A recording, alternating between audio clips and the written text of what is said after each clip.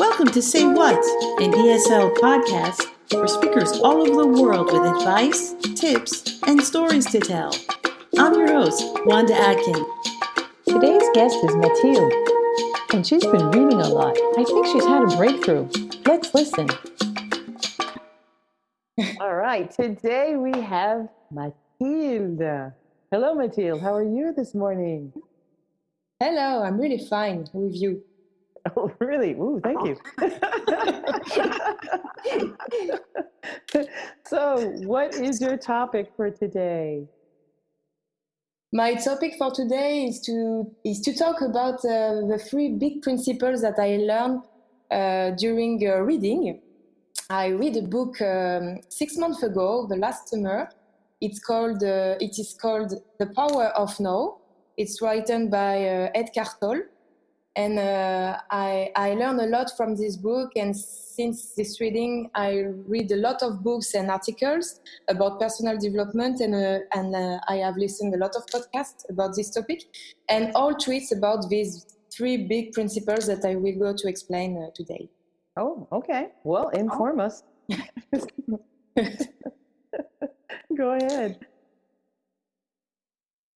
So I get this idea of a topic because we live in a world of on crisis that is reaching a point of no return, as we saw with the COVID pandemic, and we are going through a crisis of meaning, and it's difficult to not stop at the paralysis that it can create.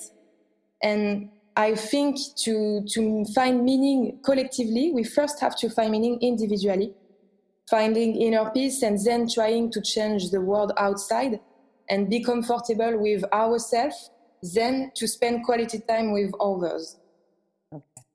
And this reminds me the hummingbird part, the hummingbird movement initiated by Pierre Rabhi. I don't know if you know him. Okay. He's a pioneer. A pioneer. I think he's a priest. No, not exactly. He's a pioneer of organic culture in France. He's a writer, Okay. an author. He's famous for fighting for ecology in France. Okay. Mm-hmm. And this movement believes that the transition to a better society begins with the change of behavior and lifestyle for each citizen. Oh. So the question is, what am I doing to contribute to the world I want to live in? Mm-hmm. And here, I'm not talking about ecology with daily actions such as waste sorting. I'm talking about bringing well-being to others, to spend quality moments with them. And for me, it's already a first step to avoid a maximum of pain and suffering. Mm-hmm. Mm-hmm. Wow. So I'm talking about mental pollution. Mental pollution. All right, tell us more. Yeah, Tell us more. see. Okay. All right, mental pollution. Okay, what is that exactly? It's about how you have in your mind. It's about how you can interpret your reality and how you can change your reality, your perception of things. The notion of responsibility is super important. You are responsible for how you feel. And this kind of sentence can be annoying at the beginning because we think immediately of dramatic situation with illness or death. And of course, we are sad in these cases and we can't control our emotion. But in most cases, unpleasant emotions such as anxiety, anger, disappointment, frustration can be avoided. Mm-hmm. And because our emotions are caused by what we think of this or that situation. And in the same way, we choose people we want to spend time with. Yeah. Okay. And everything, all of that is a good news because we have control over how we react to the situation. It's about positive thinking, you know. It's very famous. It's a tendency. And I wasn't very convinced by positive thinking at the beginning because for me it means live in a fake world with a fake reality, but it's not the case. Positive thinking is often criticized for being naive, but it's not. Not everything is pink or not everything is black. And it's about positive thinking is about not suffering and dealing with situation. It's about to take the positive of it and to turn problems into opportunities. Like we do it at this time with the COVID pandemic. It's a matter of perception. Ah, yeah. Well, it's true during the pandemic. It's people are finding it's these types of situations where people can actually say, okay, I have this, what can I do? And people are finding solutions. New things are being invented right now. Yeah, absolutely. So we have to take our responsibility to move forward, to accept the situation and to find solution. Okay. For example, when you asked me to contribute to your podcast, I have seen it as a great opportunity to talk about a topic that is close to my heart and to work on my English a little. But if you asked me 6 months ago, I'm pretty sure that I have been stressed out by this, and I have seen it as a constraint with the fear of lacking time, the fear of saying no, the fear of not being interesting, So it's a matter of perception. And it is often said that someone who wants finds solution and someone who doesn't want finds excuses. It's a quote I like. All right. So this is Eckhart Tolle. Is that what it is? Yeah, the author is Eckhart Tolle. Yeah. Okay. Do you know how to practice positive thinking in your daily life? Do you do it? Try to do it from the time I wake up in the morning. Okay. To say some positive things in the morning so that it can kind of set the rest of the day. I try. It's a good beginning. Yeah, and you are right, because positive thinking is not only in the head, it's also in action. And you have to act on a daily basis to create new habits, to create new practices and to get out of your comfort zone, of course. And for me, what it helps me a lot is to better myself by observing and writing down in a notebook how I feel. And writing allows you to get your emotion and thoughts out of your head and to put them down on the paper. And for instance, it's look like that. Here is what I think of this situation, and here is how I feel as a result. And to give you a really concrete example, I can write, my friend finally didn't come at my party and I'm very upset because I wanted she comes. We describe how we feel. We try to understand why we feel like that. We accept it and we move on something else, trying to show empathy with the person involved. Like maybe she couldn't come maybe she really couldn't come. She has good reasons and she is as annoyed as I am, and we will do it at another time. It's a thought process. Yeah. To observe your thought, to accept it, to analyze without judging.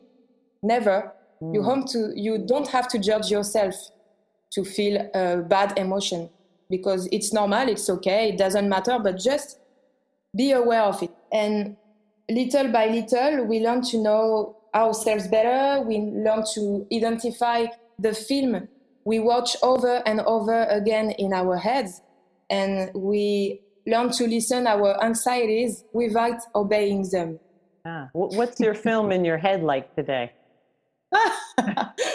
The things I have in my head today, maybe it's like that. What am I doing after the confinement?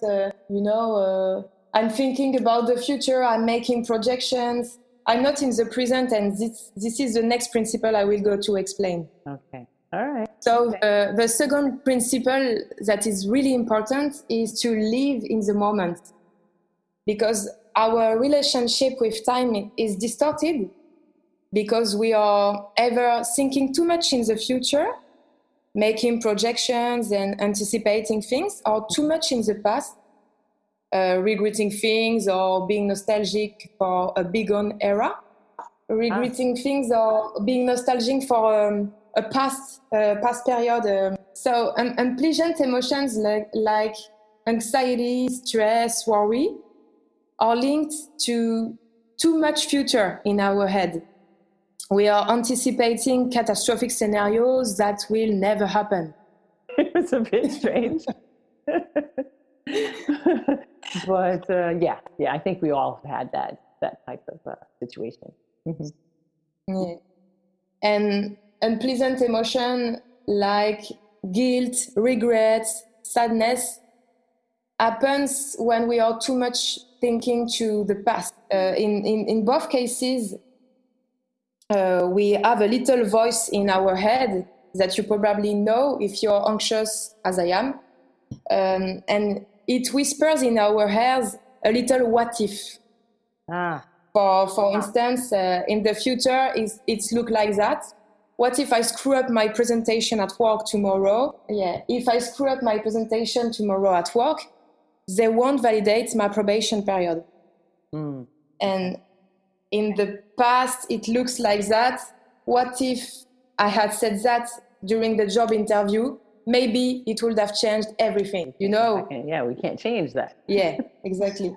So obviously the future make it possible to go ahead with a goal to achieve and a direction to set, just as the past make it possible to remember the good things, to identify our wounds, and to not reproduce the same mistakes. But all thought and emotion related to too much present, all thought related to too much future or too much past have to be avoided to leave more space to the present time. The equation is pretty simple. Too much future plus too much past equal not enough present. It's really simple to understand. So the present today, if we're in the present today, what do we have to keep us in the present? For me, the secret is to be attentive to your environment, to what is happening around you, and to reconnect with your body sensations, to arouse your five senses, like feeling the sun on your skin, enjoy a good meal, being warm in your bed, listen to bird singings, and so on, and to be contemplative in the daily life, in the birds, in the garden, in the streets. And we also can try to put things into perspective and relax in any situation where we are waiting for someone or something. You know, instead of get overexcited on your own or complaining in the traffic jam, you can just listen a great podcast, sing your favorite music, or just to think about pleasant things. Anyway, there is no point in being impatient because you won't arrive sooner at your appointment. And once we know all of that, once we have understood it, once it resonates for you, you have to apply it on a daily basis. Okay. It's really important to practice it. What do you mean by resonate? When you really understood it and you know how to apply it today, right now, with a situation. Okay. It's not just in your head. It's not just I know it, but you have to apply it, and it's a resonance. So when you resonate with something, it's also the way you feel about it. You say, that speaks to me. Mm-hmm. Exactly. I have the third principle that I will go to explain to you is to feel good inside. It's really important to not rely on external circumstances. I will go to explain. The one last thing important is to let go, to stop believing that you can control everything in your life. I'm one of those people who want to control everything, and when things don't happen as I expected, I'm frustrated. And to give a concrete example, when I was a child, I wanted to watch a particular movie with my parents and my sister to spend good time together. And if nobody wanted to watch this movie, I was spending my whole evening sulking in my bedroom alone because things don't happen as I expected, and I was very frustrating. And when I grew up, I experienced a lot of many similar situations like that. I don't know if it's your case. I think we've all been there. Mm-hmm. So to practice letting go, you have to find small situations to accept in your daily life, such as, I'd like to go out, but it's raining. I'd like to do sport, but my gym is closed today. I'd like to see my friend, but I'm sick. And rather than being angry with the whole world and thinking that it's going to be a day, you have to accept and find solutions. So, for instance, I try a new recipe at home because I can't go out. I'm running in a park because I can't go to the gym today. And I plan a Skype with my friends because I'm sick and I can't see them. So instead of trying to control others and external situation, we have first to control ourselves inside. And we have to learn to practice letting go, to play it down, to be open to the unexpected too. It's important. So acceptation is the key, I think. Yeah. Even though it can be a challenge. Yeah. And again, it's a matter of perception. The key learning of that is that the resistance to the present creates suffering and pain.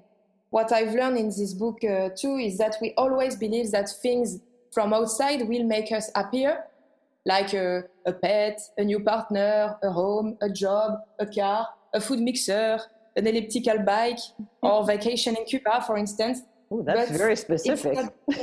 Yes, it's very specific. Yes, but it's not, and we have to stop expecting that situation, places, things, people make us happy, because if they don't or no longer meet our expectations, we are suffering. We experience pain, and we can't control it because it's outside of us. So wow, this brings us to. And I learned somewhere that external circumstances would have represent only 10% of our happiness. So it gives us an idea of what it represents. I wonder how they measured that. Yeah. Okay. I don't know. It's scientific, but I don't know how they measure that. And in all situations, we have to ask ourselves what we can control. And here the good answer is our thoughts, our emotions, and what we cannot control. And here the good answer is what people are, what people think, or what people say or do. Mm-hmm. And to finish, I think we have to accept that there will be always trouble and pain along the way. It's not an optimistic conclusion, but it's useful. It's useful to know that and to be aware of that, I think. Well, even though there are these things that cause pain and trouble, it's also a learning experience. It's part of our development at the same time. Yeah, exactly. Mm-hmm. And what about you, Wanda? I'm pretty sure that you look on the bright side of life, because I know you a little. And has it been always the case? I believe so. There have been lots of situations and things where I just had to take charge of the situation and find a solution. So I just had to find a solution because I wasn't gonna, give up. I never give up. Oh, good. It's a good advice. Yeah. So, but as you know, yeah, it's always been the case. So, great. As the first podcast that we heard, and they say, when you fall down, you can't go any lower than than you are. You have to go back up again. So yeah, that would be it. You're lucky. And to finish, I think we can mention this quote: "We are not born free; we can become it." We're not free born or free, but we can become free. yeah. Yeah, that sounds like something I heard just recently. Someone said that. But I'll bring that up in another podcast. Yeah, maybe. Any last So thoughts about what you wanted to say? I can sum up because it's not easy to understand. We have to enjoy the present, to understand what we can control, and it's our mind and our thoughts.